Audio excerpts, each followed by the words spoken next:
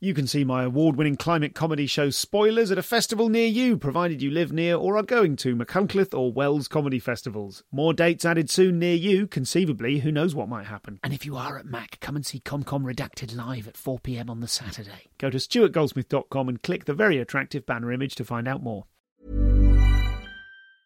Quality sleep is essential. That's why the Sleep Number Smart Bed is designed for your ever-evolving sleep needs. Need a bed that's firmer or softer on either side? Helps you sleep at a comfortable temperature? Sleep Number Smart Beds let you individualize your comfort, so you sleep better together. J.D. Power ranks Sleep Number number 1 in customer satisfaction with mattresses purchased in-store. And now, save 50% on the Sleep Number Limited Edition Smart Bed for a limited time. For J.D. Power 2023 award information, visit jdpower.com/awards. Only at a Sleep Number store or sleepnumber.com.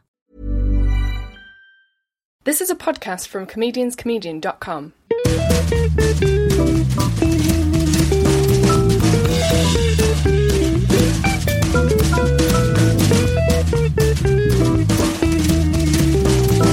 This is the Comedian's Comedian podcast. Hello and welcome to the show. I'm Stuart Goldsmith, and this marks the beginning of a special week of releases from the Just for Laughs Festival in Montreal. We've got 4 episodes for you. This is Jen Kirkman. Tomorrow's will be Moshe Kasher.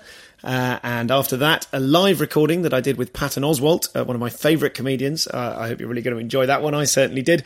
And the 4th and final one will be Andy Kindler, famous for the Hack's Handbook that he created in the early 90s. It was a satirical sort of swipe at hack comedy, and also well known for his State of the Industry addresses. He does a regular speech every year at Montreal in which he acts as the comedian of the industry, reflecting the industry's pomposity back at itself.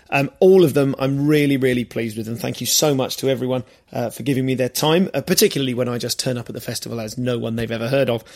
So this is Jen. Before we get into it, though, this is a recording that I made. We'll open in an unusual fashion with an extremely giddy and audibly excitable commentary that I made as soon as I arrived in Montreal. So here's Stu last week, and then I'll let History Stu introduce the episode. Okay, so this is me arriving in Canada. I'm in Canada, I'm in Montreal. I'm in the hotel, I'm looking out the window at some enormous skyscrapers. I know we have them at home, but these ones seem squarer and more exciting and more kind of artistic somehow. And we've met nice people on the plane, and I'm going to pronounce it Quebec, not Quebec, because I'm going to sound like a total local. And I have arrived at the hotel. I'll tell you what it is. It is 6:45 p.m. And given that I came back from Latitude Festival last night and drove myself back from Latitude, myself and the lady Sarsky, we drove back at, well, I say we, I did the driving because I'm a sort of heroic figure, and got in at 1 a.m. and probably slept from 2 till 9, and then got up and frantically packed and went to the airport, and that, now we're 5 hours in the past. So here it's 6:45, but in London it's 11:45. And what I'm going to do is, because I love you guys and it's important to me that the podcasts you get are well researched, I'm going to go out and see Moshe Kasher. I'm going to see his show, which is in 45 minutes. And then if I'm still awake after that, I'm going to go and see Jen Kirkman, because I've arranged with both of these dudes to do podcasts with them. And then after that, I'm going to, what am I going to do after that? Then I might have like another coffee. I might run back to the hotel, have a swim, and then run back out, and go and see like a sort of, Best of Montreal, or some sort of group lineup show happening later on. Just ran into the brilliant Mae Martin in the lobby, and I also had a very pleasant flight here with Pippa Evans and Ed Gamble, during which I did lots of podcast research and prep and sort of a healthy mixture of prep, an unhealthy mixture of prep and panicking about my interview this Thursday with Patton Oswalt. So I've got 3 in the diary. Moshe tomorrow, Jen tomorrow, Moshe the day after that, and those are non-live ones. And then on Thursday I'm going to be interviewing Patton Oswalt, and as you know, I'm rather excited about it.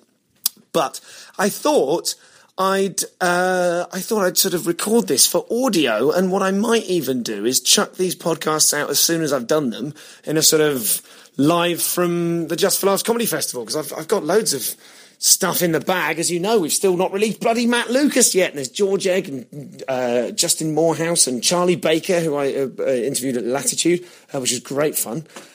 So I've got loads of stuff. So why don't we do this? Why don't we chuck these out and try and do them live, and maybe even release the Thursday pattern one, assuming it goes well and he actually turns up. And he has tweeted about it, so that's good. So in fact, when you hear this, you might be, I don't know, maybe I'll just release this now and do a little daily audio thing, or maybe this is the introduction to the Jen Kirkman episode. In which case, welcome to the Jen Kirkman episode.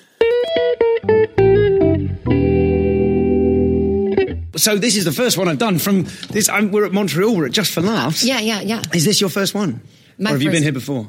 No, I've been here before. This is my third one. Okay. And I seem to not be able to move off. I'm on off JFL, that they like to keep me. Okay. I'm an off person. Which is like off-Broadway kind of. It's not one of the main venues. Is that right? That's a nice way to put it. Okay. I feel like it means the more punk rock, offbeat, alternative people that yes, are been doing it 20 years but will never be famous. That's the subtext, because this festival makes everyone mental. If you don't get in, you think it's the worst thing ever. If you do get in, you're like, oh, well, I'm not, Dave Chappelle. I'm even here, that kind of thing. Sure, okay. So yes. I always see off, but I like it. I like being a little off. This is great. This is lovely to have the voice of some experience here. And it's interesting, and perhaps a key to your character, that like three Montreals in, you're already thinking, this is it, I'm screwed. You know what I mean? That kind of like, it's 20 years, like you can't win. It's an unwinnable situation. I think I heard, he's a writer and comedian, this guy, Kurt Metzger. That does ring the bell. He's really funny. He said on a podcast once, he said, I don't mean it in a bad way. I'm just not going to be a winner at life. I will do well. Yeah. But I will not be prom king kind of person. It's just not going to happen. And so I think that's what I am. But when I say that, not you, but people get like, oh, I'm like, no. It's beyond my wildest dreams have already happened. But I don't push, and I'm not going to be here shaking hands and making contacts. Gotcha. I will be in my room, in bed. Okay. Yeah. Okay, that's interesting. And what do you think is that as a result? I feel I have a similar thing. I like to meet people, so I will be trying to meet people. I'm trying to see loads of shows. Yes, but I'm like that too. I'm social. I scurry away when people go, oh, this is this incredibly important guy. Yeah. I'm kind of going to go, oh, God, I'll go and say hi to the guy and then run away. And yeah, it's like, what's going to happen? Yeah. And it's like, if you see my show and you like it, then we'll talk. But what am I going to do in the lobby? I'm going to win you over in 5 minutes with some pizzazz, and I could, but I don't feel like it. Okay. So that's probably self-destructive. Being more specific then about a sense that, which I think a lot of comics have, a sense that that someone is not going to hit the big time properly. Like, I'm really happy to be where I am, but, I'm just one of those people for whom it doesn't know about. Yeah. I hear that from a lot of people. It's a motif of this show. Is everyone goes, I'm the invisible man of comedy. Yeah. What happened to us to make us like that, given that we are, in most cases, doing our dream job? It could be, I take it back to like parenting. Okay. Because I was talking to my mom on the phone the other day, and she was mentioning a very popular comedian right now. And I won't say it so that I don't call you later and ask you to edit it. And she goes, I always think, why can't this be my Jenny? That's what she calls me, Jenny. Okay. Sometimes she does when she's in a maternal / pity mode. Why can't that be my Jenny? And I said, the fact that you've given me that life sentence is why. And that's the answer to the question. You've probably been doing that for 40 years since I was a kid. That's fascinating. And it could be the Catholicism upbringing, which I have no bad effects from it, like no weird sex stuff, no you're going to hell stuff. I'm not religious anymore. My parents aren't. But the one thing that got in was that kind of underdog, I think, kind of thing where it's just like, oh, yeah. I'm wondering. I'm just putting it out there. Is that in my DNA? And also, I grew up on punk rock music, so I wanted to be popular among the not popular. Yes. So you want to be some sort of loser or maverick or something, because that feels more authentic. But then when you grow up, you're like, no, I want the money. Yeah, I want the money. So, and I'm not as conflicted or on drugs. So if I could have that moment where suddenly Nevermind comes out and I go from playing 100 to 200 seat theaters to an arena, I'd be happy with just the middle. Just give me the middle. Have me pop somewhere in the middle. That my goal, 1,000 seat theaters, make a lot of good money in one night and tour 20 to 25 dates a year instead of 150. I wonder. I want to work less. Yeah. Okay. I wonder if there is some, and I think that's absolutely fascinating. The idea that the parent that says, why can't you be like this, is answering their own question. Because right. Because you have the sort of parent that says, why can't you be like this? And it's a self-fulfilling prophecy. Yeah. And they don't mean it like, oh my God, you don't do enough. She's like, my parents are my biggest fans. So they're lamenting. Why this bad luck? And it's like, because we're talking about bad luck. And we probably have been. Yes. Well, that's good. Yeah. I'd love to know if that is true. It has a certain elegance, the idea. You sort of go, oh, that would make Well, my mother used to say sense. this to me. There's some kind of poem that goes, Monday's child is blah, blah, blah. Tuesday's child. Full of grace or something like that. Yeah, one is Wednesday's child is full of woe and Thursday's child has far to go. And I think far to go means you're going to go far in life. And I remember my mom used to, I think I'm a Wednesday or Thursday's child, but she used to combine them. And she would say it to me in bed every night. Blah, blah, whatever day I am. Blah, blah's child is full of woe and has far to go. So I always heard it as, I've got far to go in life. Okay. Like not in a positive way. Yes, and I understand. Then later in life, I looked You're up full that of poem. woe and is going to be that way for ages on the road. Later in life, I looked up that poem and I was like, wait, she combined two things and gave the far to go a whole new meaning. And I think I am a Thursday's child, so I think far to go was my destiny, and then it got... Now, this is just me being funny, but I really think... But while we're on the subject of destiny then, this idea, I wonder if there is something about the comic that wants to... Look, I'm playing 200-seaters, I'd like to be playing 1,000-seaters, and I'd be happy with that. I wonder if there is a similar element of self-fulfilling prophecy in that maybe the people that get to play 1,000-seaters are the people who are trying to do that on the way to arenas. Yes, I think that's Whereas true. maybe we're aiming too low, and as a result, we're coming in as low as we've aimed. Well, I think that's true, but I don't have the energy to apply that kind of stuff to career. I do that with life. I don't want to aim low. I want to... I want the best for myself emotionally and in relationships and in just happiness. So I really work hard on that. I don't put that kind of crazy drive into career because I'm too artsy-fartsy for that. Whenever I hear anyone say something along those lines, I always think, really? Yeah. Really? Or is that part of the image that you go, I'm not really... No. I don't have that... Because people always go, you work so hard, which I do because I'm always on the road. But I'm flat... Not flatlining, but I'm staying at the same pace. Like I'm doing a lot of gigs, but that's to make as much money as I can. In order to buy more plane tickets to do more gigs. Exactly. Yeah. And so it's that thing of I'm not working hard with a goal. I have not ever sat down and been like, what's the strategy? Because how could I control the strategy? Like I did this Netflix special, more people, this year I've seen a turn where the people that are coming out actually feel like they know me. They've seen my special. They relate to me. It's people that have not come out before. But now it's 200 to 300 seaters. Last year, maybe I couldn't have done that just from being on other people's TV shows, appearing here and there. So tiny little tipping point happened. And so it's good. I hope it keeps building, but I can't imagine having to, first of all, I don't think I would want to play an arena. I have when I've opened for other people, and it's not what comedy is all about to me.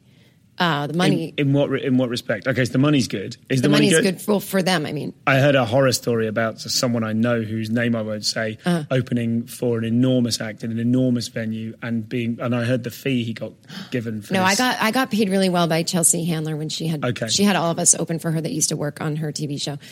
So more money than you should make for half an hour of work. Sure, okay. But still like not close to what she was making. Of course, she's the star. So I would play like a 5,000 seat place, and it's just you can hear even during her set, just a dull kind of roar, and then the noise of 5,000 people. The noise of people there. getting up, getting a beer. Maybe you think no one can hear you because I've been in a concert too where you're like, where should we go after this? So you talk at full volume. No one can hear you. But if everyone is a little bit, so it has that.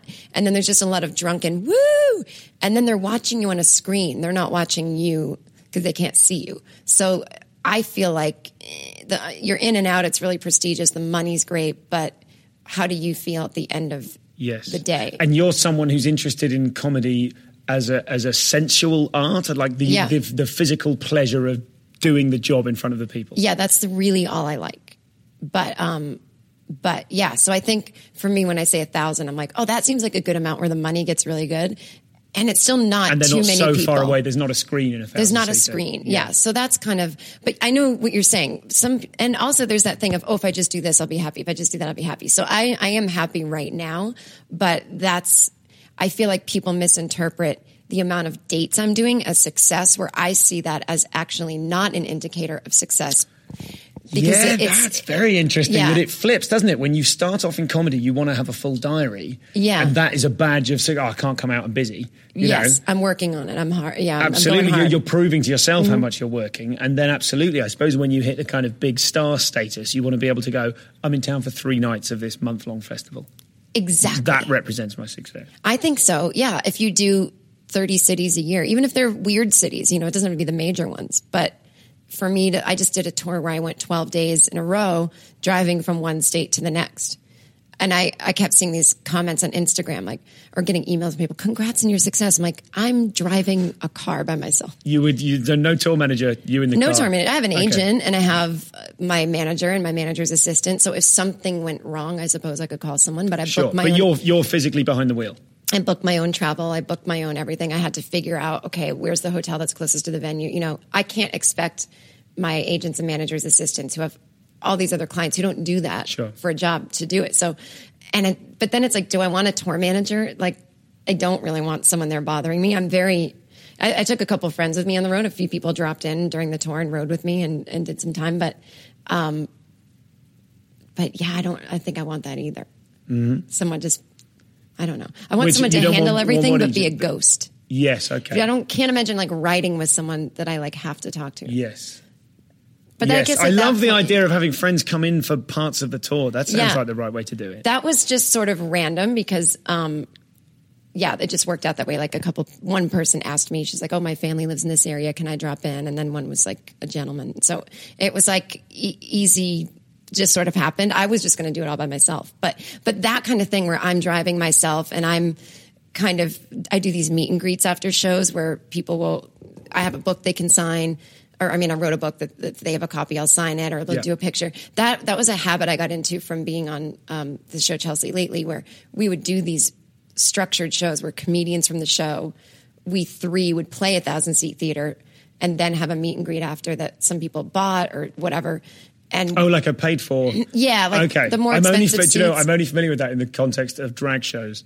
When you go and see the really? winners of RuPaul season 6 or whatever, I would love to do and that. you pay an extra $40, and they always sell out immediately because they do the meet and greet. Yeah, you pay a little more, and they do the meet and greet after. And so we all got used to it when we started going out on the road individually. And at comedy clubs, it's good because they have bouncers, and they're trying to get you out to get the next show on. Mm-hmm. But at these rock clubs I've been playing, it looks like I'm fine on my own. So I always start out saying, you have to stand with me, and let's keep the line moving. And where should we do the meet and greet? And they're always like, just go to the bar and hang out after. I'm like, no, I can't do that. Go into the car park next to a white van. Yeah, great. So when I'm hanging out in the bar, it's too many people and they want to buy me shots, and I'm not that kind of person. And I'm not the hang out with you, get drunk comedian. I'm the, let me get out of here. Mm-hmm. And then just, drunk people, really nice stuff. I really relate. I love you. But I understood that from the laughter. So I'm just doing the meet and greet because I think it's good. It's good for social media. I'm very grateful. If someone wants a picture and thinks I'm anything they want a picture with, I can't even fucking believe it. So yes, but it does tax me and get tiring. So at that point I go, how successful am I really? If I have an hour to spend with people and there's no one to control it, and I eventually just have to be kind of a cunt face and walk away and be like, I have to go. And then, standing outside and getting an Uber by myself, that to me, when I'm getting emails saying you're so successful, I go, I guess I have a different definition of success. But I suppose when I was doing open mics, I would have thought this is very successful. Absolutely. You killed. Yeah, absolutely. But I think your perspective changes. Of course. But I don't think it's a bad thing. I think if I was so grateful for this that I would just stop here. So I guess in a way I am ambitious. That all comes around I think so. Well, we're just saying, I don't have a strategy, but then in the same time, and I know everyone has to say this, it's not criticism at all, but going, it's good for social media to do this. And at the end of the day, you are selling a tour, you're selling a product, you're selling yourself. Me, yeah. Yeah. So on the subject of, let's not call it strategy, but very few comics, it seems to me, in the UK at the moment have got podcasts. And it seems to me that everyone does in America. I think America's 10 years ahead of us in terms of podcasts. Uh-huh. Your one is really special, I think. It's very unusual. You. Yeah. And So it's called I Seem Fun. Yeah. Which is just a lovely title. But I Seem Fun. Exactly. But it's not you. It's not two comics in a room. It's not an interview. It's just you talking, sometimes for like an hour and a half or more. Yeah. These very, very personal, long.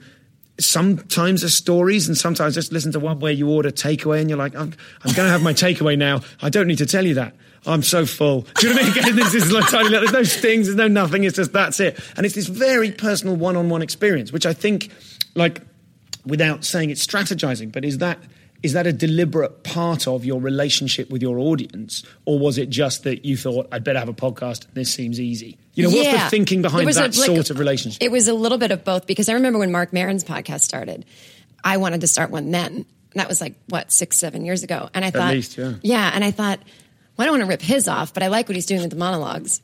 And then I just never did it. And people would say to me, do you want to start one together? And I would just, I don't want to talk with another person. And then I heard Bill Burr's podcast where he just talks to himself. So it's kind of a ripoff of his. Mm-hmm. And, but then I thought that's what I do best, is talk off the top of my head, even when it's not going well, even when it's rambling. I do think I know it's the type of podcast I like to listen to, either two people talking or one person. I do not like 3 guys joking around, or girls, or whoever. Mm-hmm. It's too much madness for me. So to start one, I meant to do it years earlier. And then I finally got around to it when I felt inspired. And so it was really scary to hit record for the first time, because I just do it off an iPad on this little thing called iRig. And it actually sounds weirdly good for no production value. Mm-hmm. And so I wanted it to be the one thing I do that has no managers, agents can give me notes. There's no consequence in a weird way to it. It's not for selling a show. It's the one thing I can do that the feedback doesn't matter. It's just for me. And then as I started doing it, I noticed I would do stupid things like answer a text in the middle of it. And it would infuriate some people, and they'd send me angry emails. And I'd read those emails, and then I'd get a flood more of people saying, that's what we like about it. Yes. And so now I consciously let those things happen. I don't try to do them, yes, but I enjoy it, because I think this really is for a very specific small group of people.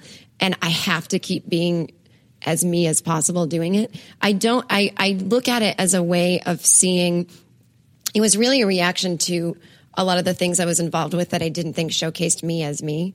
Being on Chelsea lately, being on Drunk History, both great shows, but I don't really talk about pop culture. And if I do, I'm not saying snappy things really quick. And I'm not a drunk. I'm not this fun person. I am in very private moments with people I know personally, but I'm not going to go out on the road and woo.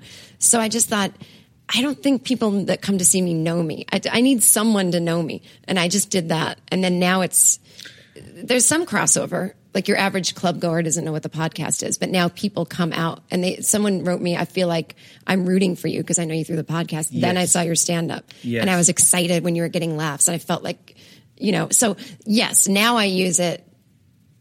For some people, it's just a thing. They don't even know my stand up. And then for other people, it illuminates more. I don't know. And have you felt your stand up changing once? How long have you been doing the podcast? 2 years, which I can't believe. Yeah, this is 3.5, and it's mind-blowing. Yeah. I don't understand. It's and I really only have weird. 100 episodes. I'm like, God, I must have been lazy. I feel like I have undergone a similar sort of process where I've kind of gone, this podcast has sort of become the most successful thing that I've done. I'm a decent stand-up, but I've not done TV particularly. Uh-huh. And it's helped me kind of go, actually, it's slightly changed the course of the creative journey that I've been on, because I'm going, actually, when I'm just myself being curious about things, people react to that really well. And then I felt like what I have maybe done in the past, and this is very much the thing that's happening to me at the moment. Yeah. I think what I maybe have done in the past as a stand-up is kind of put on the stand-up suit and then walk on stage. Yeah. The sort of metaphorical suit. But you have two different hats or suits. Yeah. And actually, part of the job maybe, or my job as a stand-up, is to learn to not put on the performance self. And the goal for me at the moment is to be as authentically me on stage as I am being when I'm doing the podcast or the blurbs on it, any of that kind of stuff. And it sounds like there's a similar thing to yours, because you're I'm just wondering kind of which came first. Your podcast is a very intimate, it's not, I was going to say a portrayal, it's not a portrayal, it's just you talking, and you might be saying, I'm in bed, I'm getting Chinese food, and I found particularly a couple of episodes I've listened to, the further you get into the episode, like I feel like I can hear you relaxing into the rhythm of it, and you talk less often. There are longer pauses, and the stuff you're saying is more considered and more personal, I think. Maybe. I might also be looking at notes. Okay. You have faked authenticity. No, I think you're right. I start to, because, well, I've always been, for me, the stand-up was, again, you called it, that I was going to say this sounds pretentious. My stand-up was always authentic. I started just telling stories. Yes. And it literally just was like, hey, I'm hanging out with you, having a drink. Jen, you have to go on stage. Oh, okay. You know, just kind of being me all the time. And then you learn to harness being you and make punchlines out of it and be very slick. And then the podcast brought me back to being more honest. Okay. So I used to have a rule on my podcast. I will not tell a story unless it's like more than a year old. It's called, the subtitle is Diary of Jen Kirkman. Okay. But I was like, I never want it to be a real diary where I'm like, well, I just had a breakup, you know. And then this past few months, I've had people say, why don't you talk about whatever's happening with you now? And I thought, that's way too scary because I don't want advice and I don't want emails of sympathy. I think that's a really smart move. I've heard that in terms of what you do on stage, well, not what one as a comic does on stage, is don't do the breakup that you're undergoing right now, because you've got no perspective on it. Yeah, I think that's important for stand-up, and no one should, because then you're just having a nervous breakdown. But I'm like, well, this is what the podcast is for, though. And I started doing it and talking about, okay, I talked about this like heartbreak I went through in January. Then I recently talked about someone I started seeing, which I would never say. Yes. But it's like, because I'm afraid when it ends, what are they going to laugh at me? They're going to be like, then I'll have a more human moment with them. And I thought, what am I afraid of? Why am I afraid of life as it's happening? This is what the podcast is for. So now on stage, I feel like I can take a little more of that honesty and not, blow out anything that's currently going on in my life, but I can go, okay, well, whether I'm breaking up with someone or dating someone, what's something that happens to me when I date people or break up with people? Oh, I think these things. These things are funny. I've processed them because I've been through hundreds of breakups and startups. So why don't I put that in my act today? And so like I came up with a new bit in the past couple months based on revealing stuff in the podcast. And I talk about the transition my self-esteem goes through from when I'm single to when I'm not, which is actually the opposite of what a normal person's self-esteem would go through. Okay. It's really good when I'm single, and then when I'm not, I'm a disaster. And I'm really good with being broken up with. So it's like, and I thought, well, that's a funny thing no matter what, because we're always in one of those states. So that's a funny stand-up piece. It's definitely considered and took years. It just, talking honestly, my podcast made me realize that's a funny, as Jimmy Pardo would say, piece of business. So, I don't think you can go on stage and be like, my mom and I just had a fight, because then you look crazy. So this is Jen. Hugely grateful to Jen Kirkman for coming on the show. Really, really enjoyed our interview. You can find out about all things Jen Kirkman by following her podcast, I Seem Fun, or you can Google her up and find her website and all of her live dates. I'm not sure when she's next coming to the UK, but she's absolutely worth seeing. She's such a pro. And has a really, it's really different. She has a really unique comic voice. And as we talk about in this interview, a real connection with the audience and kind of letting them into her real life and her real problems, but still in a very vivid and very funny way. So I hope she comes over to the UK. And if you're in the UK, you can get to see her soon. If you're listening in America or the rest of the world, then I'm sure she will beat a path to your door before long. Couple of things. Quick advert for the Phoenix Fringe happening in London it's from this Thursday. So it's from Thursday this week, which I think is I'll find out now. Thursday this week is the 30th of July, and it runs until the 8th of August. The Phoenix Fringe, of course, is a sort of alternative to the Edinburgh Festival, with loads and loads of brilliant acts who aren't going up to Edinburgh doing their shows there, including Milton Jones, Ardlo Hanlon, Shappy Corsandi, Kerry Godleman, and loads more. The link is www.phoenixfringe.co.uk, and you can follow them on Facebook at facebook.com/Phoenix Fringe, or follow at Phoenix_Fringe on Twitter. I just really like them. I've never done the Phoenix Fringe, but I've done loads of work at the Phoenix, and I've done previews there, and it's just a brilliant venue in which to get. It's where they do Old Rope, a fabulous new material night for pro comics. And it's just a real hub of comedy inventiveness. So check that out. If you're anywhere near London, go along to the Phoenix in Cavendish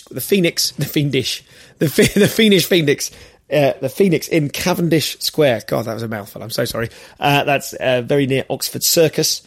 And you can go along to phoenixfringe.co.uk to find out more.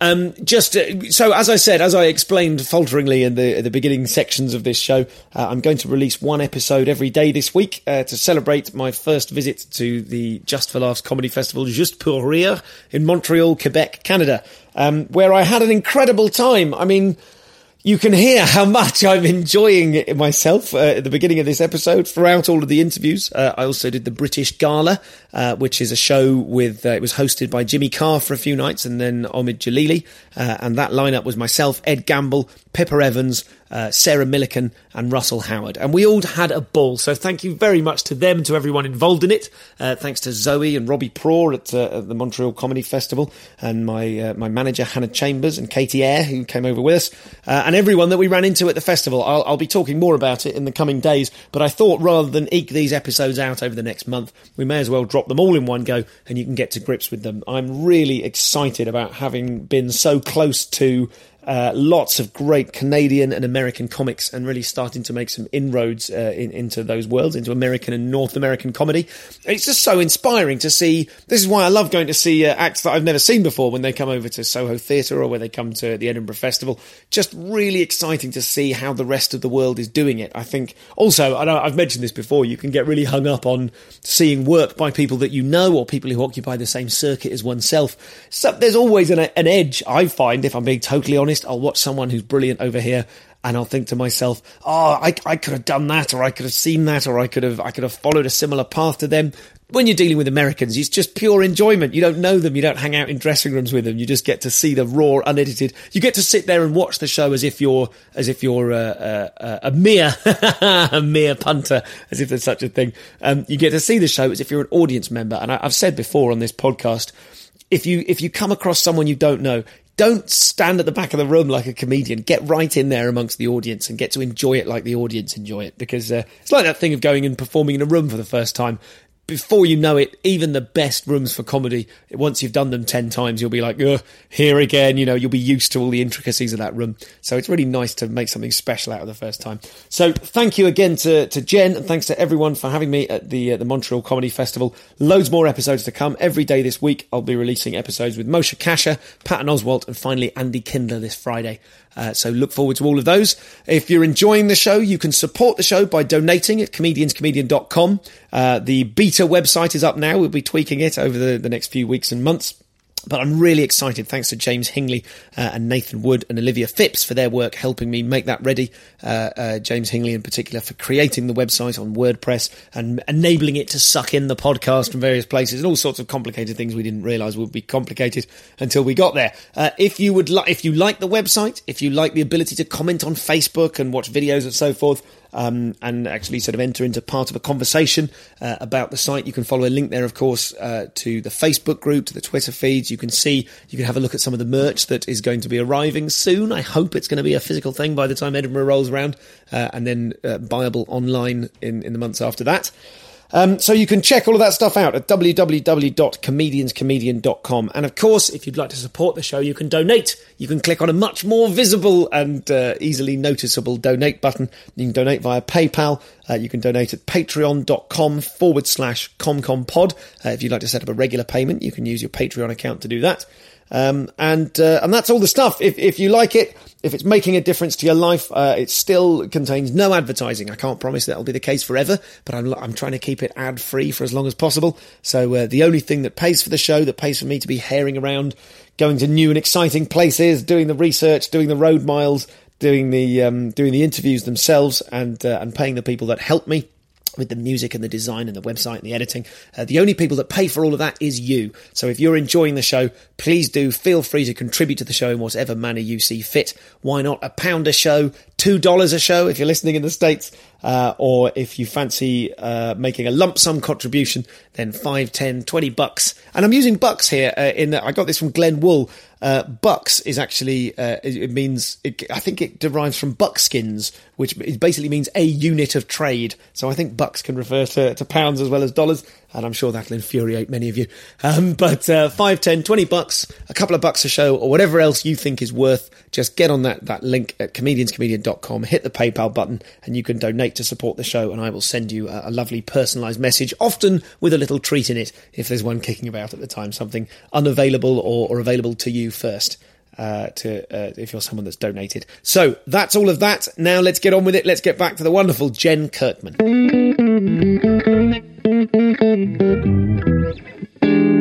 So I noticed in your album Hail to the Freaks, at the beginning of it, it's got a sort of a charmingly ramshackle beginning.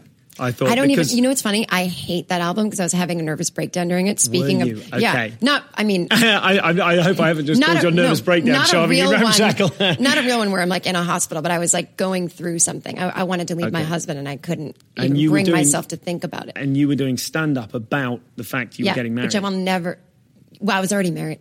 You were talking, but I was reminiscing about the so wedding. I've only listened to the album once, which is when I had to do the edits for it.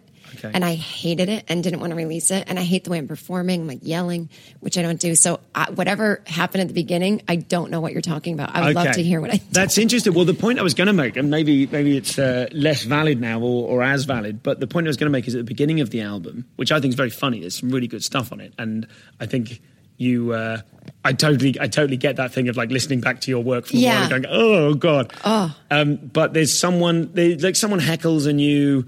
or they reacted weirdly to something and you kind of just take your time over it. And there's something about your relationship with the audience that I think is very honest.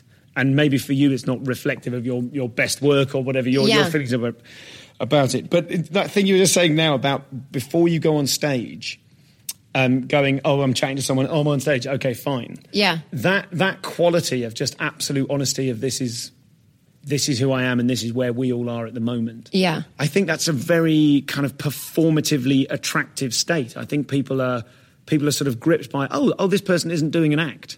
You've thought about it and you know what you're going to say, but we feel very much like we're in the room with you.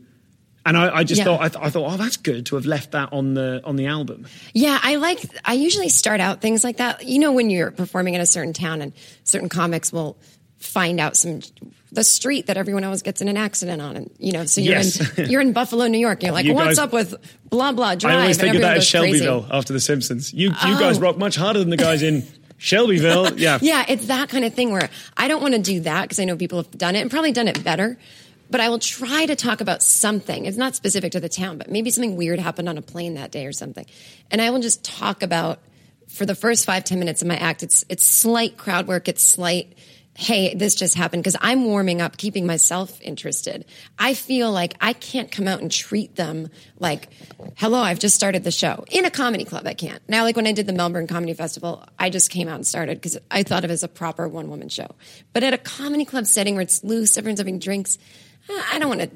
It's different every time, but I don't want to necessarily just come out with the act, because then it's like, well, who are you? I feel like maybe they need a minute to get to know me. So in my own weird way, I do that. It lets them know it's in the moment. So if they don't like it, no problem. Yeah. And then I get into the act. And I think if anyone didn't like what I was doing, they're relieved. Here come the jokes. And if some people bought into it, they're like, great, tell us some jokes now. I feel like it's a win-win. They're always going to be excited when the jokes finally come, instead of just slamming it with them up front. That's interesting. I'm just thinking of the last 2 or 3 comics that I've seen or been listening to. Mm-hmm.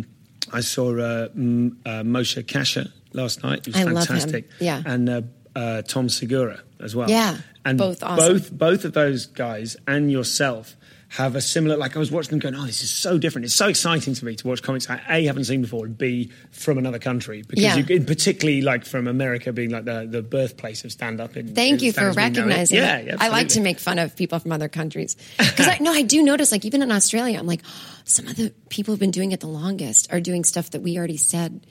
Does that make sense? Like, I'll be like, sense, yes. Oh, that joke about the homeless person who was picky about the food. Like, yeah, we all did that in open mics in the 90s. But good for you guys. Yeah. It's so condescending. Anyway, but yeah. Yeah, but I noticed there's something about and maybe it is the idea that it's been going on for longer and the lessons have been learned more distantly in the past.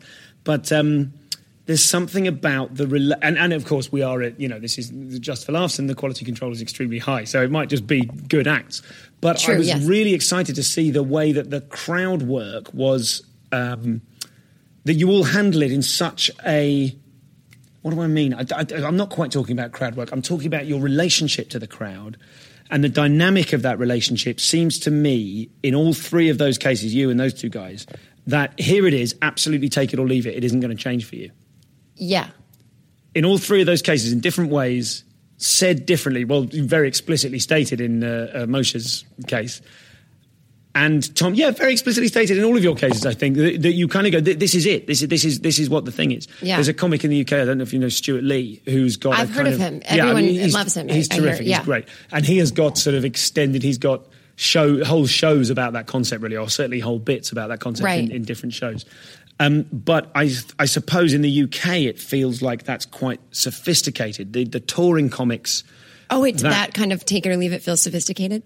Yes, I think wow. so. Or rather maybe, I feel eggy about sort of saying, oh, it's like this in the UK or it isn't like this somewhere else. But right. I just noticed particularly, I will get to my point or question eventually, that there is, the people that I see doing the bigger kind of touring shows in the UK tend to have more of a kind of an overtly crowd-pleasing agenda, I think. Yes. Yeah, but it wasn't a question. Are they doing it it on purpose, do you think? Because that's what I mean about being off. Like, I'm going to appeal to who I appeal to, and it's going to be... That's exactly what I mean. It's not going to be the sense broadly of popular. Even though what I'm saying is, to me, so broad. I'm talking about very broad issues that everyone has already talked about. Divorce, sex, dating. Who hasn't talked about this? But for some reason, I don't know what it is. There's something a little bit, just a little off-center about it. About your version of those about topics. my version. Yeah. I'm not trying to. It's just the way I am. But that new take it or leave it attitude is new to me. I have been very like, is this okay, you guys? Whether you can tell or not. I think the years that I was having a lot of bravado and yelling and angry, that was my most like, is this okay? I just turn it around. And now I'm more vulnerable on stage, but yet the most fiercely take it or fucking leave it that I've ever been. That is really interesting. That kind of, whatever it is, a paradox or something, that the opposition between when I was out there shouting about how much I didn't care. Quality sleep is essential. That's why the Sleep Number Smart Bed is designed for your ever-evolving sleep needs. Need a bed that's firmer or softer on either side? Helps you sleep at a comfortable temperature? Sleep Number Smart Beds let you individualize your comfort, so you sleep better together. J.D. Power ranks Sleep Number #1 in customer satisfaction with mattresses purchased in-store. And now, save 50% on the Sleep Number Limited Edition Smart Bed for a limited time. For J.D. Power 2023 award information, visit jdpower.com/awards. Only at a Sleep Number store or sleepnumber.com. It was because I cared so much. Yeah, because a friend of mine said, stop asking the audience, have you done this, have you done that? You don't just go out there and do it. Now, I still, because I'm trying to get stuff going, I will ask, is anyone else divorced here? Because I just think it's funny to talk about. People are still so weird about it in America. And so it might seem like I'm asking permission, but I'm just deliberately, I don't know, sometimes I get bored and I want to talk to other people. Maybe they'll say something and I can keep incorporating them throughout the show. But in general, I used to start jokes, even at my most, like, I think I'm badass with like, I don't know, and now I'm just like, I'm this, blah, blah, blah. Or, or take it or leave it. It's not going to get more punchliney, or take it or leave it. It's not going to get less weird. I'm going to talk about my grandmother's corpse. I'm going to talk about, how if you take a picture of me where I look fat, I will commit suicide. Like, why is suicide something that only noble people do for good reasons? Like, yes. I have seen terror. And now I'm joking, but it's the only way to get, I do something like that up top. Sometimes I just get so bored. I go, if these people laugh at this, the first thing I say when I see the cameras going, and I go, I go to the gym, I care about my weight, and I get these pictures that are taken from a terrible angle, and they go on Twitter, and I see, why do I have camel toe? Why do I look so terrible? And I go up and over, take the picture up and over. And I'll say to the audience, I'm going to be depressed in my hotel room when I see your shitty pictures of me. I'm going to kill myself in a hotel room.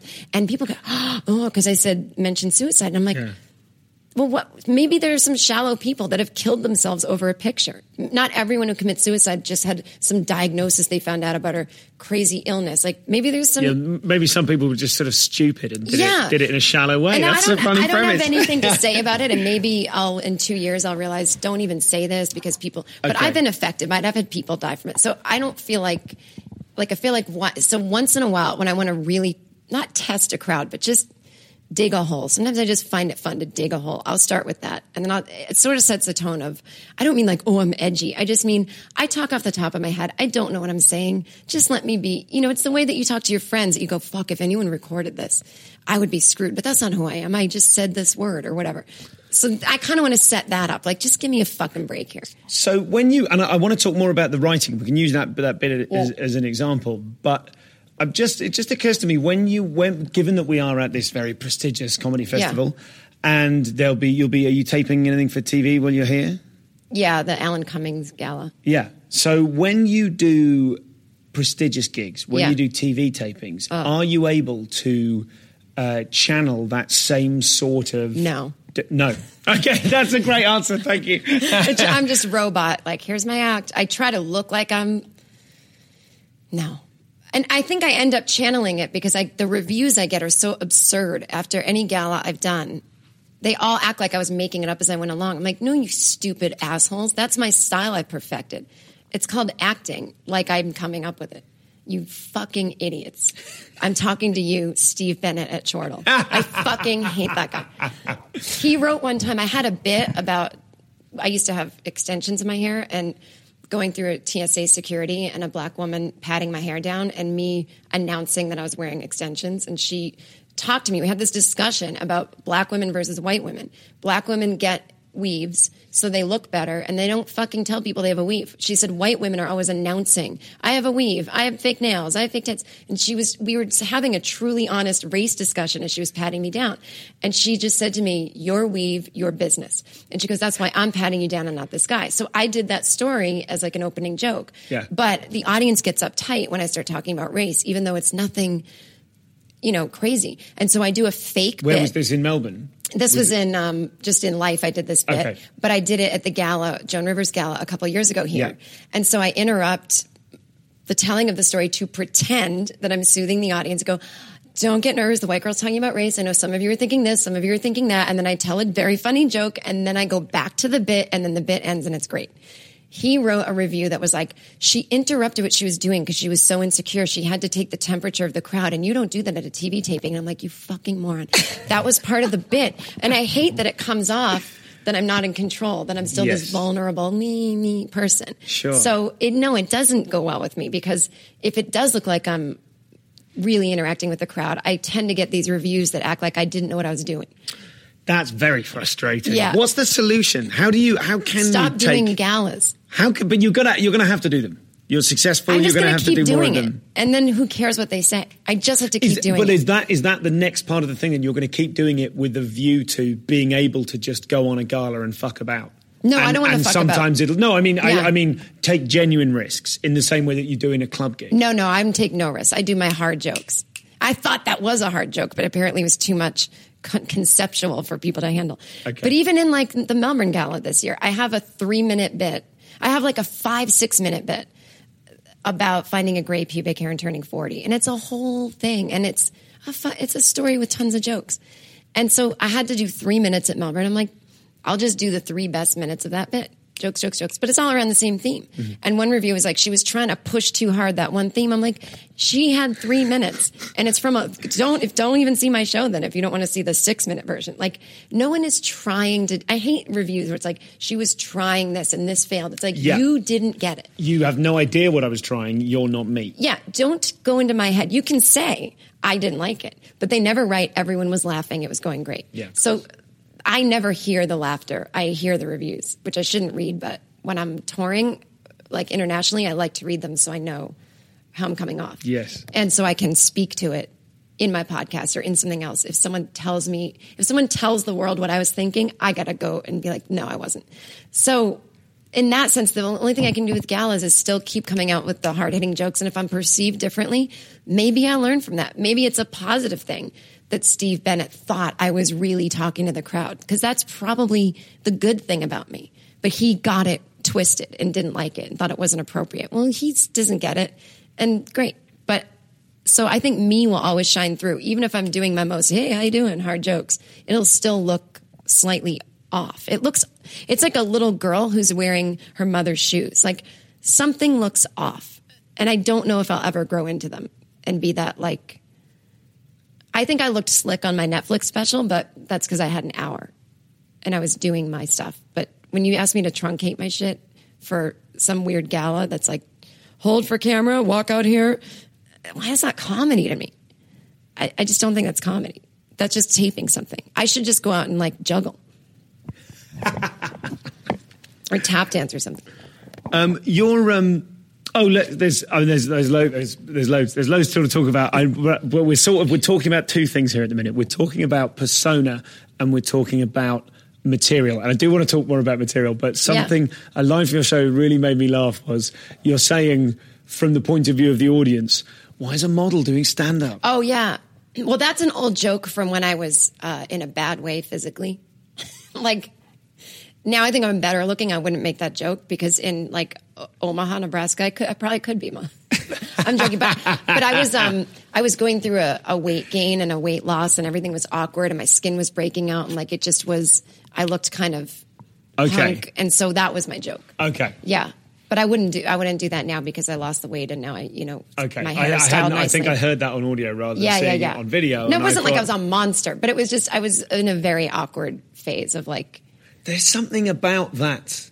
Let's just, like you said, let's just try and zero in on that idea that something is a little bit off. Yeah. And you don't necessarily know what it is, but you must have a sense of, like you said, the girl wearing her mother's shoes. There's that, but there's more. There's a lot more to it than that. Could you just talk a bit more about that, about who that persona is? When Jen Kirkman walks out on stage, when you're 40 minutes into an hour. Yeah. And they know you and you know them, are there elements of your real life personality that you are shedding or partitioning? Like, obviously, everyone to some extent is getting, here are like the 100 elements of my personality, and that one's up to 10 and that one's down to 0 when I'm on stage. Yeah, okay, that's a good way to look at it, yeah. So some parts they don't see, no. Well, maybe. But I think they're seeing a lot of different sides of my personality. Weird little moments of anger, but I'm trying to make them funny. Just a weirdness,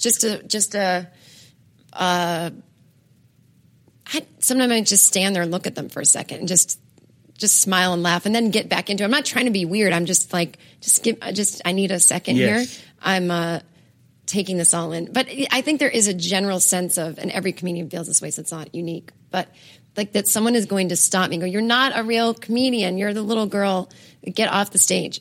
Like when I go to clubs, I can't believe that's my job. It seems so like adult, like big grown-ups do this and scary people and like men from New York. Like when I go to comedy clubs and meet the owners, I'm like, I'm the one performing this weekend. And I don't mean it false modesty. No. It's just like, it's so exciting in a way. But people I'm like, they're buying it. I don't mean I'm giving them shit and they're buying it. Sure. I mean, they don't think it looks weird that I'm up here. So cool. The thing is, I got some great advice. Don't have a speed wobble. Like a speed wobble if you're, I don't know where the guy got it from. I think we were talking about it in the context of snowboarding, which I'm terrible at. Oh, yeah. But when you start going really fast, you have a little mental wobble. Not a physical one. You go, I can't be doing this. And that's when you fall off. So don't have a speed wobble. You can never think that on stage, right? Absolutely, yeah. And I think I've maybe had the odd speed wobble pre-going on stage. Yeah. And then I have to remind myself of the scariest, toughest gig I've done. And well, this place isn't as bad as the wherever. Yes. Well, I think that's what happens when I take those moments on stage when I just stop for a minute and look at the crowd. I'm like, wow. Sometimes it's from wow, this is cool. And sometimes I'm like, I can't believe no one's shouted out yet. What are you doing? Yeah, that's interesting. And I just amuse myself. Look out for those moments where I see you. There was a lovely bit, again, it's from that album, but like towards the end, you're telling quite a sort of a difficult story. And at one point, you're like, God, you're exhausting. You say to the crowd, and that moment, I was like, bang, that's Jen Kirkman right there, saying to a crowd, God, you're exhausting. That is true. I don't know I remember that night because, they weren't laughing at something, and I was like, dudes, I'm okay with this. That's always my big thing. Like when people go, aw, 2 women in my show in Vancouver went, aw, at something. I went, I'm not going for awe. Sometimes I am. That moment I wasn't. It's a stupid joke. It wasn't even personal. And I was like, just go if you can't handle it. And they left.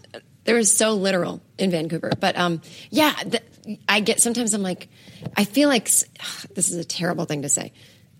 This is the perfect place to say it. I know. I would say when you're only exposed to the biggest name comedians when you turn on your TV, you are conditioned. And then when you see one live who isn't like that, sometimes I think a person can get confused and think, oh, and they might not laugh because they don't know if it's appropriate. Like, no, this is also comedy. Like, some people are not just putting on their comedy suit. Not that I'm referencing you, but some people aren't just doing jokes. Some people are doing jokes and it's from a real place, but everyone's okay. Everyone's fine up here. And so that's a horrible thing to say. I'm like blaming people who everyone loves for. But there are these little moments where I'm like, I know what that is. That's a cultural thing that I'm fighting against in my own culture. What is it you think that when they, once in a blue moon, they misunderstand and they go, what is it that they're thinking? Do they think you're some not really a comedian, damaged woman that's come on stage? Do you think that's what's in your head when you hear that? I go, they feel sorry for me, which should indicate that I didn't tell this correctly. But sometimes I know I'm doing it correctly because I'm smiling and I'm like, but sometimes, but you can't be doing it correctly because they're an audience, aren't they? And so whatever they say goes. That's what they read, and that's kind of what I believe. I mean, I'm not one of these people that fucking audience didn't get it. They're stupid. I really go, but sometimes it's just a couple people. Yeah, and then and then you're allowed to go. Those two people are stupid. Yeah. So, but if it's the whole audience, then I know I fucked up. Sure. If it's just a couple people, I go, those two people don't really get out much. Let's talk about the material then. What's a good way in? Tell me what from the stuff that you're doing this week. What's the thing that you're most proud of? What's the bit that you're doing at the moment, whether this week or not? Yeah. What's the bit you're like, this bit is classic Kirkman? Well, there's a new classic Kirkman in town, and it's talking about gender stuff. And so I have this bit that I'm loving about a guy in the South who called out to me, "Can I say something real creepy to you?" when I was walking alone on a road. He was in a truck. So it's a whole bit that goes into like the fears I had and of what could possibly happen. He was asking permission to say something really creepy to you. That is an incredible. So I went to this whole thing, and I started off with talking about like women in general, catcalling, and what if men in their DNA have to yell out to us, and what can they say, and whatever. And so he yells out that, and then it goes into this whole place of what I think was going to happen. Then it goes into a place of, like an idiot, I go right up to the truck, and then I react. And I go, sure. And then I go, no. And I go, fuck you. And I walk away. And I said, that is when men don't understand women. When they say to us, why don't you just tell that guy to fuck off? We're like, because our first instinct is to be polite. So in the joke, I say, then our instinct kicks in. And that's why you guys think we're crazy. Like, first I walk up to the truck and I apologize to 3 inanimate objects. Like, sorry, to a mailbox. And then I find my voice and I go, fuck you. And it seems so out of place. And so many... The men usually laugh at that point where I'm saying, it's just like when you're talking to us at a bar and we're trying to be nice, and then we're just like, get the fuck away from me. Like, it takes us a minute to find ourselves. And then the bit turns into, the guy actually was just saying, I'm not gay, I'm married, I love your shoes, I've just never seen shoes like that, and I just want to ask if they're comfortable. And it gets into this thing where I go, is that really all you were going to say? He's like, yeah. And I tell him all the dirty, disgusting things I thought he was going to say to me, and he looks horrified. And then he says... I couldn't have lived with myself if I didn't tell you that I liked those shoes. And he drove off, and I thought, what's happening in the world where men are now comfortable with noticing fashion, but they still have to do the disclaimer, I'm not gay, I'm married. And it's that, what would his life have looked like if I didn't let him get those words out? He said he never would have lived with himself. So then I do a whole playlet about him at home with his wife, and like, she's like, John, what's wrong? And he's like, you don't understand. And on his deathbed, he yells out black boots, and it's this whole thing. And I'm like, I like what I'm doing with it by relating it to gender issues, larger ones in the world. So it turns into a whole thing of like, then I go into like, if you need to yell out at us, that's what you should yell out, specific outfit compliments. And then it goes into some other weird area where I say, I feel, it goes into like kind of gendery stuff where I'm like, I don't feel totally like a woman. I feel like there's an inner man inside me, and in my next life, I'm going to nail it. But I'm going to be the weird guy that wears eyeliner and Okay. and fucks everyone. So it's like, it goes into weird places, and I like that. So okay, it goes into weird places. What other qualities does that bit have that are making you so excited at the moment, that you feel is like, this is the next, there's a new classic Kirkman in town? I think because I'm talking about other things besides myself, I'm trying to address a tricky issue that people get upset about, men and women. Like, women don't want it gets a little nervous in the room when I say, we don't want the men to scream out anything at us on the street. But then I go, but what if it's in their DNA and they can't help it? Like, we can't just walk around telling men how to behave. They're never going to listen. Maybe there's a solution. And women don't like that. It starts to get a little rumbly. Yes. And the men start to get on my side. And I'm like, well, I'm going to turn it around in a minute, where it's just a silly joke about if you have to yell something, yell about shoes. But it's fun to play with stuff they're already upset about. It's not just a story about my life. Yeah. And then there's another bit I do later where it's about a new thing where I say men are becoming too feminist, where I have too many male friends that I thought I was on dates with many times. And then they'll say I have a girlfriend. And I'm like, it turns into this thing of men used to have their everything at home and then try to fuck on the side. And now it's their fuck is at home. And then, you're not going to fuck her and then take me out and talk about documentaries, you pig. I'm like, and so it goes into this crazy thing. So I just like talking about it. Yes. Starting from a point that makes people already uncomfortable, that's exciting. The freshness to you of the fact that it's not just about, it's a story in which you participate, but the places it goes are broader subjects. And I want to do a really good job with it. I want it to get bigger and better and smarter, and I just want like a little, I don't know, in the moment I want to bring together men and women in the audience, I guess, if that makes sense. Yeah, okay. And how did you... So obviously that started with a real event. Mm-hmm. And then describe for us the process by which that real event happened. Mm-hmm. Did you then write it down? Did you talk to people about it? Did you take that idea on stage immediately? Yeah. What were all the things that happened, and what were the strategies that you used to... Because, I mean, that's a really good example. That example of that guy shouting that thing... You've just given us like 5 different ways of attacking a subject. Yeah. You kind of inverted it, and then you've kind of done that playlet about what would have his life like been if that. I mean, are these all... I'm asking too many questions at once, but what are the sort of the strategies that you use to pull apart a subject like that in order to get the most out of it for the stage? Well, it happened in North Carolina. I had a gig. I was walking to the gig, and I'm like, perfect. This is a good opening thing. And I don't do any of the gender stuff. I don't discuss catcalling and how it was a big internet sensation. I don't talk about any of that. Because did you remember that video where the woman... Yes, the walking through the street. Yeah. And So that was genuinely eye-opening to me. Yeah, I said, here's the way in which people react. Some men go, I don't do that. We go, that's great. Have a lollipop. Sit this one out. And then some men, what do I yell? And all this stuff. So the bit about the shoes ends now with me saying, I wish I had a camera on him the way that woman did, so I could watch the rest of his life in regret. Nice. So I tie it back to that. That just happened recently. But when the thing first happened, I just got on stage and said, I had these crazy shoes on. So that was like, I was like, this just happened. I swear to God, this truck pulled up. And I said, in the South, that's the scariest thing that could happen to a woman is a guy in a truck pulls up and slows down before he even says anything. And then I call out what he says and everyone laughs. But then it's like I keep adding things. So I just went on stage and talked it out. And then I would add things like a woman or a black guy. And then I say, before I reveal what he says, I go, I was so scared I just knew that there was a possibility that in 30 minutes the spot where I'm standing could be filled with flowers and those candles. Like when someone gets killed. Sure. And so that sometimes makes the audience upset. And then I can have fun with that. Bit, is that something that you came up with on stage, or is that part of the writing process? There's no writing process. I just come up on stage. Or I'll think about it during the day, but there's no writing. The minute I start writing, I start censoring. So I don't write anything down until after. But it all happens in my mind or on stage.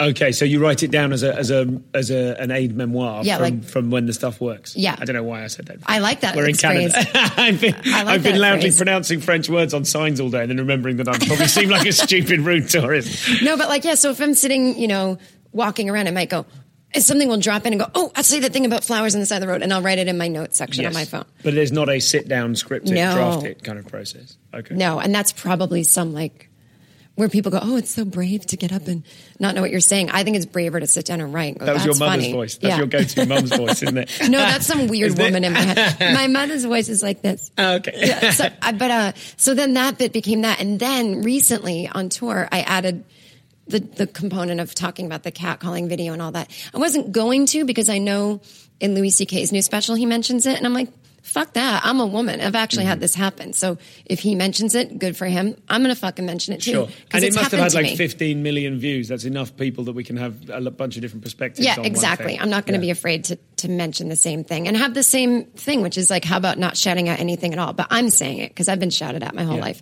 whether I'm wearing sweatpants or in a wheelchair. No matter what, you get shouted at. So not that people in wheelchairs shouldn't get shouted at. They deserve as much sexual harassment as the rest of us. But, and then they just kept going. And then and then adding I used to just end on, isn't it silly that he said, I couldn't have lived my life without saying this. And people usually have a big laugh on that. So I used to just stop there. Like, well, I'll just point out that he said that, and that's a big laugh. So good night, not good night, but on to the beginning of the show. And then I went, well, what would that look like? So then I just keep thinking about it as I'm on stage. Sometimes I'll just go, oh, that was a big laugh. They're into me. Just keep talking to them. And are you recording your gigs? No, I should. No. Okay, so you're just doing it from memory. Yeah. Sometimes I'll bring my phone out. I forget to hit record. I get so in the moment once I get on stage, I forget all space and time. So, and I don't mean that in like some Zen way. It's probably something's wrong with me. But I forget to hit record, or if I do record, I'll never listen. Cannot listen to the sound of my voice. Are there particular places or things that you do that help you idly think of the stuff that you're going to do it later? If your writing process is to wander around thinking about it, are there do you seek out places you like? Is a particular coffee shop you'll sit and have an hour and just have a think, or is it just that you just get on with your life and I just get on with my life and it drops in at the most inconvenient moments? It's like, do you ever watch those shows about people who say they talk to the dead? And there used to be this show, Lisa Williams. Okay, I don't know that one. It was an American show. She said she used to talk to the dead, and people would come to her. What did my mother say? And when she would leave the house, she would put a hat on, and that would signal the dead to stop talking to her, so she could have some thoughts in her head. And I'm like, oh, it's such bullshit. But so I feel like in that way, I keep my hat off all the time and just let myself talk to myself. And it's always when I'm doing something else and I'm not even thinking about comedy. Yes. I'll be paying for something in line at the pharmacy and something will come to me and I'm like, I know they think I'm texting right now, but I have to put this in my iPhone or I'll forget. Or I'm talking to someone and I'm like, hang on. It's never convenient. Sometimes, maybe on an airplane, something will come to me, but that's usually not a good idea. Whenever I am tranquil and a thought comes, I'm like, that's good. Whenever I feel that way, it never works out. And whenever I go, I gotta, maybe this I could try, that always works out. So that's some weird, I don't know, subconscious spiritual thing or something. A couple of bits that stood out for me in particular from that album that I now realise you don't like. No, it's okay. I'm glad someone likes it. The Golden Girls in Reverse. Oh, yeah. That's not a bad bit. Such a great bit. Oh, yeah. I know, it's lovely because I really had that thought myself of going, now that we're all there, particularly kind of post-Airbnb. Yeah. We're like, why can't we all just agree to live in a big house together and get old? And then the idea that the premise is, why, that's what they went through. That's what the Golden Girls did at the end of all of their marriages. Yeah. Why would you need to get married first and wait for someone to die? Right. I'm just re-looking at that bit of material now from the perspective of knowing you were going through a breakdown at the time because you didn't want to be married. Yeah. That's fascinating. Well, I it's do just think arranged that those bits in my head. The worst thing for any relationship is familiarity, and some people are really good with it. I am not. I don't ever want to know if anyone's shitting. I don't want to know. I don't like when people watch each other get ready and then try to go to dinner. Like, where's the mystery? I think living with someone can be really charming and intimate sometimes, but so can going over someone's house and spending a couple of days with them and then leaving. And so it's not like, oh, get away from me, but it's more like, let's keep the mystery going. So what if you lived in a house across the street instead of, but then again, I don't want to deal with roommates or anything, but it's that kind of thing of, I was really trying to say that familiarity is what kills the sex, which is what kills a relationship. And no one wants to talk about that because then it seems like, is that all relationships are, is sex? And it's like, in a weird way, it's the one thing you do, unless we're talking about polyamory, but we're just talking about straight up monogamous couples. Yes, then that is the one thing that's different between you and other people in your life, between your person and the other friends you have. Maybe your friend Sheila, she's good at talking about death. Maybe Mary, you can go to her for fashion. Sure, we all have different things with different people, but the one thing you cannot do with anyone else, or there are consequences, is sex. So why don't we protect that? Because that's what keeps you wanting to be around that person. You can always be around your friends for life. But I don't know why no one talks about I think it seems shallow or silly. And it's like, it is. And that's okay. That's what the basis of a relationship is romance and sex. So it's easy to talk to people all night, but then once you start shitting in front of them, it's over. Unless you're both weirdly bondy people that like that kind of stuff. And that I think that came from a place of being in this being frightened of the familiarity. Yeah, of being so familiar. But that's because my marriage was very brotherly, sisterly. It was all familiar and no passion. So I think that's what it was. I was sort of incorrectly identifying all marriages like that. And that's where that Golden Girls reverse came in, where I was like trying to think of what can we do to save this? Like maybe if we didn't live together. Like I was saying all kinds of crazy things behind the scenes, like let's have an open marriage. And he was like, no. Like I was just like, what do we do? And the answer was we stop is the answer. Yeah. But I was trying to come up with everything else. So creatively, I came up with this nonsense about why don't we, and now I feel the opposite, because I'm like, well, why don't you live with your friends, and then when you're old you can take care of each other when there's no other options, then just move in together or something.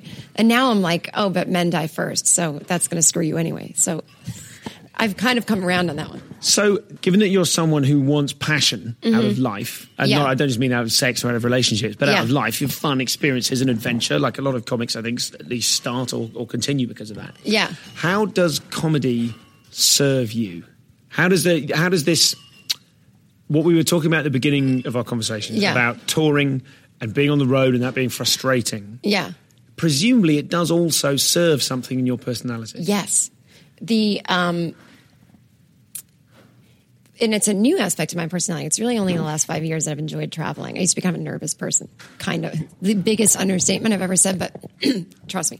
And so it serves the not doing the same thing every day, which is so weird because I think I'm this person with a schedule and I am not. So it serves the randomness of just kind of, there's a little bit of a zone out to it when you don't have to think. And you're like, I just have to go here. I just have to go there. Mm-hmm. A little... Maybe in a bad way, I'm a little disconnected.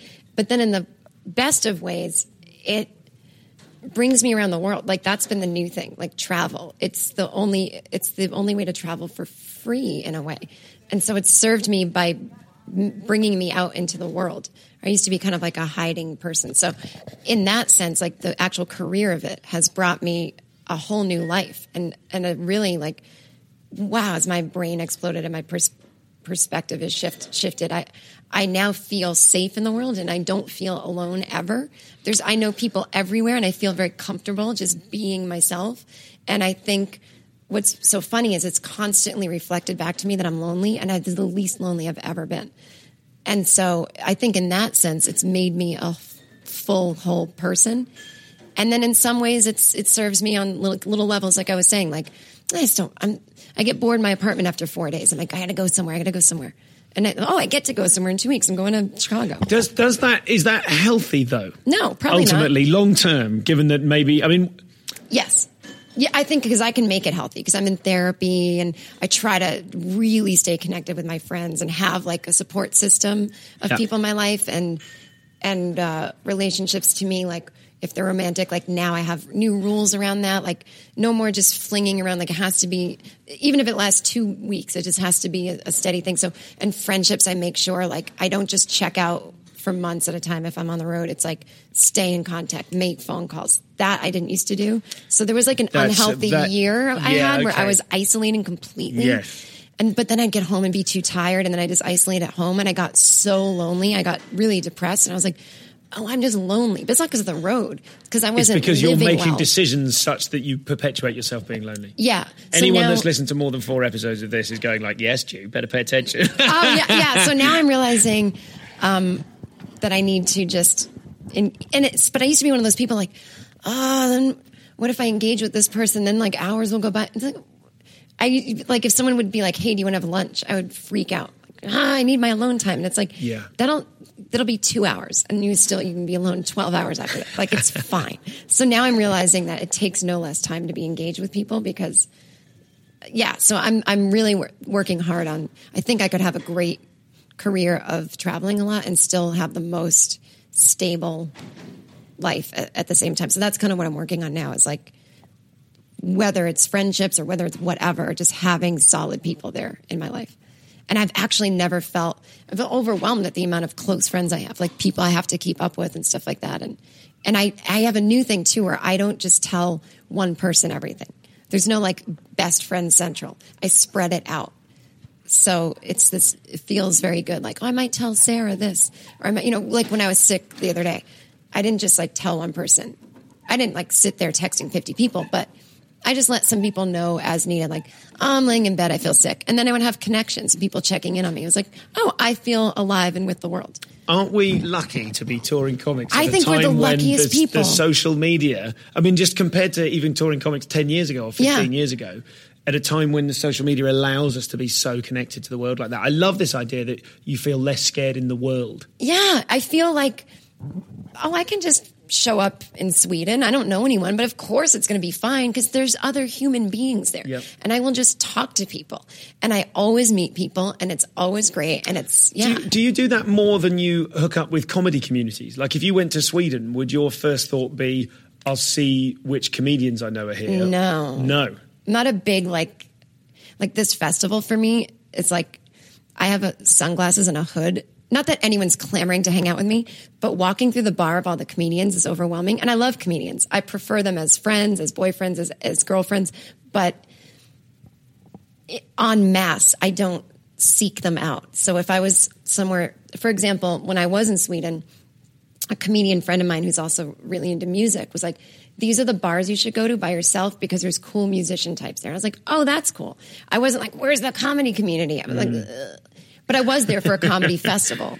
Okay. So but there weren't that many comedians there. So that's a weird example. But yeah, like, but then again, no, like that's the first place I would go because it's sort of like that, but like in Melbourne, I didn't go to the hi-fi bar ever. I was like, ugh, I don't want to hang out with a group of comedians. Do I only want to hang out with comedians on this trip? Yes. Just not in that way. Yeah. So I'll meet people and I'll hang out one or two or three at a time. That's a thing that I've learned recently and I'm trying to do more and more. Yeah. I've always been a flitter. I've always been like, gotta hang out with everyone for 10 seconds and have the same 10-second conversation with all of them. And actually going, no, what I'd really like to do is go and get eggs with my friend Ed. Do you know what I mean? Exactly. Eggs with Ed. Great. Yeah. Then you can, because I like comedian people, but I don't like the culture of just... Sometimes I'm just like, oh, shut the fuck up. A little bit riff heavy this morning. Yeah, don't riff. I hate the riffing comedians. And then you say something, you're like, oh, I had a headache this morning. Like, do you know Patton Oswalt's bit about headaches? I'm like, you know what? I can tell you song lyrics all day long. I don't know other comedians' bits. Like, I don't know. I love comedy, but not that much. Like, I don't know. Don't riff with me. That's a really good... I'd rather talk about music. Yeah. Even though I know nothing about music. That seems like a very stable place to come from. I frequently feel, and before doing this podcast even, which is obviously very sort of research heavy and sort of exploring comedy a lot, but I've always felt guilty that I don't know enough about comedians. Like I don't know enough about American TV. I don't know anything about SNL. I always feel really insecure about it going, oh my God. I've never seen an episode of Mr. Show, which is terrible. I know all those people on it, but I met them later in life. And like Paul Tompkins is a great friend of mine. I'm sure he's wonderful on the show. I've seen a couple skits, but I missed the boat on it. It wasn't what I watched in the 90s. And some people would go back and go, right, box set, do it. Ugh, I don't care. I don't even, I watch what I watch. And weirdly, what I watch is like reality shows about fashion and interior design and real estate. And that's what I like. I don't want any more comedy when I get home. Yeah. And I like, if I do watch comedies, it's going to be dark and no laugh track. Like, I just want drama and like pain, I was about to say. But I'm almost like, I come home and I'm a Russian novelist. You know what I mean? I'm like, pull the shades, light the candles. I don't want to know about How I Met Your Mother or whatever these shows are.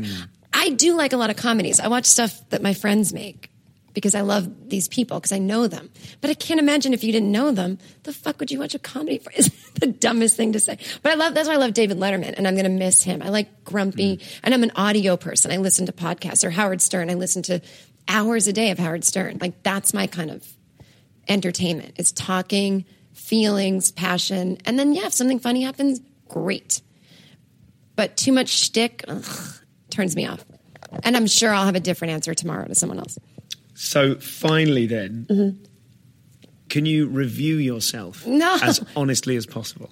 If you were to review yourself, you were to step Myself as a outside comedian. and watch a Jen Kirkman show, what would, knowing everything you know about yourself, what would be your honest review?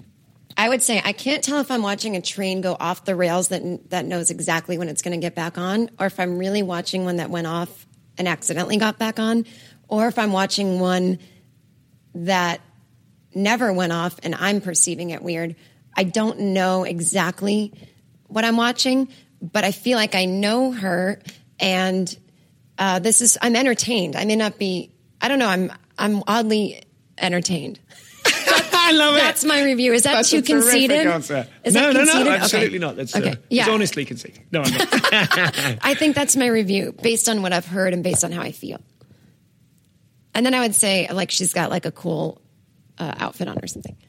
And this is a final sub question, part B. What areas of comedy do you feel that you're lacking in? What areas of stand-up do you see other people do and think, I wish I was better at that, if any? There don't need to be any. Being creative, like thinking of things that aren't about me. Just like, hey, do you ever notice this? I can't do that at all. And maybe being slower or being weirder, like taking more breathing room, or just having an odd personality. When I watch people like Maria Bamford or something, I'm like, or just be smarter politically, like the way my friend Eddie Pepitone can make stuff that people may not even agree with him on, like that upsets people, like the global economy or global warming. It's so funny the way he does it. I can't really address these things as fun. He's angry about it legitimately, and it's so funny. So yeah, I wish I could do politics better. I wish I just was more of an oddball that seemed like they should be a comedian.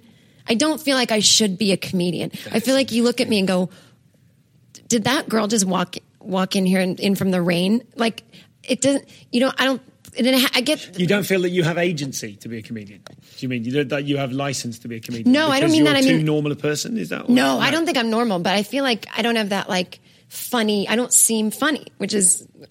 It's even like when I come through customs. Every country I go to, what do you hear from a comedian? You don't seem funny. I know I don't. I always say, well, I think the funniest people don't seem that way. It's not true. But like, what do they want me to come through? Like, I've just been on a 19-hour flight. Like, hey, everybody. So I feel like I wish I had that more. Like, you look at someone and you go, that's a funny, I mean, funny looking, but you're like, I'm fucking on board. Like, they're non-threatening. They're just, I'm laughing. You're weird. And I feel like, I don't think I'm threatening, but I think people are like, what is this? I can't figure it out. I'm like, I can't figure it out either. So don't ask me. Don't look to me to lead this crowd because I don't know what I'm doing either. That's how I feel. Is that it? I don't think I answered your question. Brilliant. I think I answered something else. But absolutely did. That's the whole point of it. It's all about answering something else. Thank you so much. You're so welcome. Thank you. This is a joy. So that was Jen. A new episode coming out every day this week. Later on this week, I'm interviewing Michael Che. That one's going to come out at the beginning of Edinburgh. We've still got Matt Lucas to go. We've still got Charlie Baker and Justin Morehouse. I'll get those ones out as soon as possible. And then some fabulous Edinburgh shows coming up with guests as diverse as Catherine Ryan, Aisling B, John Lloyd, Tommy Tiernan, Daniel Sloss. Plenty more acts to come with those as well. And then something very special which might be happening on the very last live show, the final Saturday of the Edinburgh Festival. Go to edfringe.com for information on that. You can search Goldsmith or podcast, and that should throw up both information about the live shows and indeed my own show, An Hour, which is on at 4:55 every day, apart from the 18th, at the Cannons Gate venue on Canongate. That's all free. The ComCom live show is free as well. So if you'd like to support those things, come along and see them. I'm really excited about this year's show. Can't wait to get up there. We're going up Tuesday next week, so it's in about 8 days. Absolutely itching to get my teeth into Edinburgh. More episodes to come all week. Thanks for listening. Speak to you soon.